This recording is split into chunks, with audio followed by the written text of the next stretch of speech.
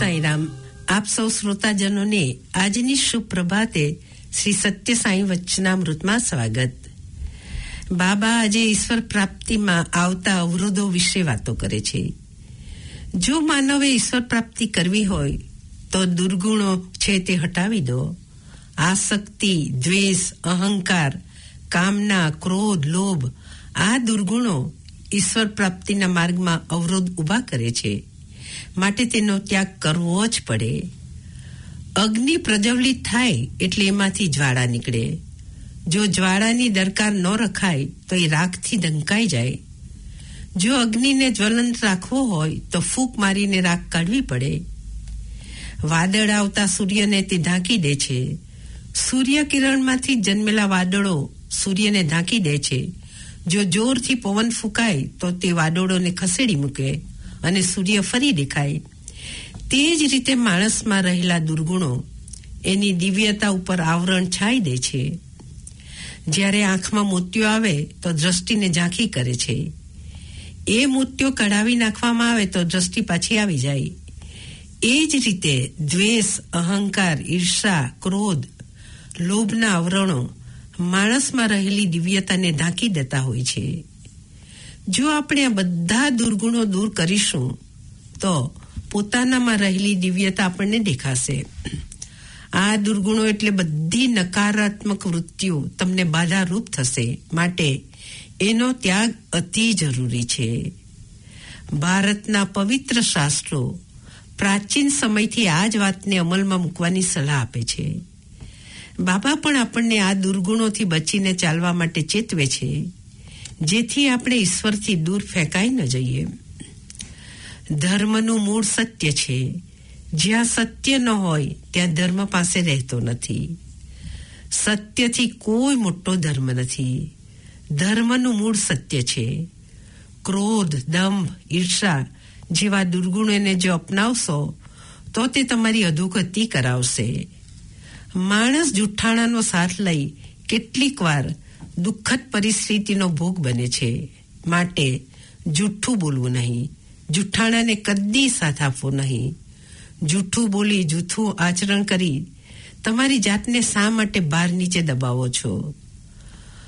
અસત્ય બોલીને અસત્યના સહારે તમને તાત્કાલિક કદાચ નાનો ફાયદો થાય, પરંતુ ભવિષ્યમાં આનાથી વધુ નુકસાન થશે. એ વાત નક્કી છે. માટે સુખી થવું હોય તો સત્ય અને ધર્મનો માર્ગ કદી છોડશો નહીં. જો તમે સત્ય અને ધર્મના માર્ગે ચાલશો તો ઈશ્વરનો સાથ પણ તમને મળી રહેશે. અસત્યનો માર્ગ એ ઈશ્વરથી અવળી દિશાનો માર્ગ છે. જો તમે અસત્યનો માર્ગ પકડશો તો તમે માનો કે ઈશ્વરથી ઘણા ઘણા દૂર જઈ રહ્યા છો. ઈશ્વરે તમને બુદ્ધિ આપી છે, તો બુદ્ધિથી સાચું શું ખોટું શું તે સમજીને જીવન વ્યવહાર કરવાનો. કામ, ક્રોધ, ઈર્ષા, દંભ એ બધા લંકામાં રહેનારા અસુર સમાન છે. ક્રોધના અસુરને તમારી અંદર રહેવાની જગા આપશો તો તમારું સર્વસ્વ ખરાબ કરતા વાર ન લાગે. જો ક્રોધના સહારે જીવન જીવશો તો તમને ઇન્સાનમાંથી બહાર કાઢી મૂકશે. ક્રોધી માણસનું કાંઈ જ ફળીભૂત થતું નથી. તમારા ક્રોધથી સગા, સ્નેહી, મિત્ર મંડળ પણ દૂર ભાગશે. માટે ક્રોધને તમારી પાસે આવવા ન દેશો. ઈશ્વર શાંતિ અને પ્રેમનું સ્વરૂપ છે. તેનું નામ સતત જપીને પોતાનું જીવન જીવો. જ્યારે તમે સત્ય અને ધર્મને માર્ગે ચાલશો ત્યારે તમને શાંતિનો અનુભવ થશે. જો તમારામાં શાંતિ હશે તો તમારામાં પ્રેમનો પ્રકાશ પણ સર્વશ્રેષ્ઠ થશે. જો માણસ પાસે પ્રેમ હોય તો ક્રોધ, દ્વેષ, દંભ, ઈર્ષા, ભક્કા જેવા દુર્ગુણો માણસની નજીક ફરકી પણ ન શકે. બધાને પ્રેમ આપવો, કોઈ માટે પણ ઘૃણા ન રાખવી. જ્યાં ઈર્ષા કે દ્વેષ ન હોય ત્યાં કજ્ય પણ ન હોય.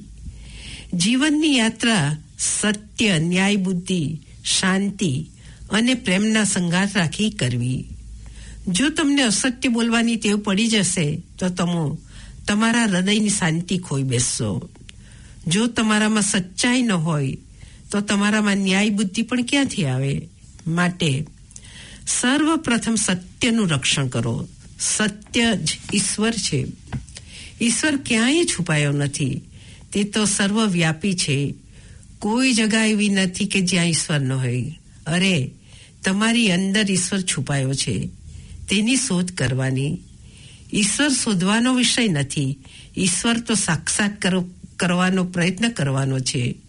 માણસે ચશ્મા પહેર્યા છે, પરંતુ ચશ્મા બધે બધ શોધે છે કે મારા ચશ્મા ક્યાં ગયા, મારા ચશ્મા ક્યાં ગયા. જ્યારે ચશ્મા તો આખો વખત નાક ઉપર ચડાવેલા હોય છે. તે જ રીતે ઈશ્વર તમારી અંદર છે, પરંતુ માણસ તેને બધે બધ શોધે છે. માટે તમારી અંદર ઈશ્વરની ઝાંખી કરો. ઈશ્વરને કેમ મેળવી શકશો? પોતાની જાતમાં શ્રદ્ધા રાખો. આત્મશ્રદ્ધા અને ઈશ્વર શ્રદ્ધા એ જરૂરી છે. તમારા દુર્ગુણો તમને હેરાન કરે છે, તેને કાઢી નાખો, એટલે પોતાની દિવ્યતા પ્રગટ થશે. તમારા દુર્ગુણો વડે તમારી દિવ્યતા ઢંકાઈ ગઈ છે. એ આવરણને કાઢી નાખશો, એટલે તમને પોતાની જાતના દર્શન થશે. લોખંડની તિજોરીની કિંમત એની અંદરના ઝવેરાતથી અંકાય છે. આપણું શરીર પણ તિજોરી સમાન છે, જેમાં આત્મા વિરાજે છે. તો શુભ વિચારો, સારી લાગણી અને સદવર્તન પણ અતિ કિંમતી છે.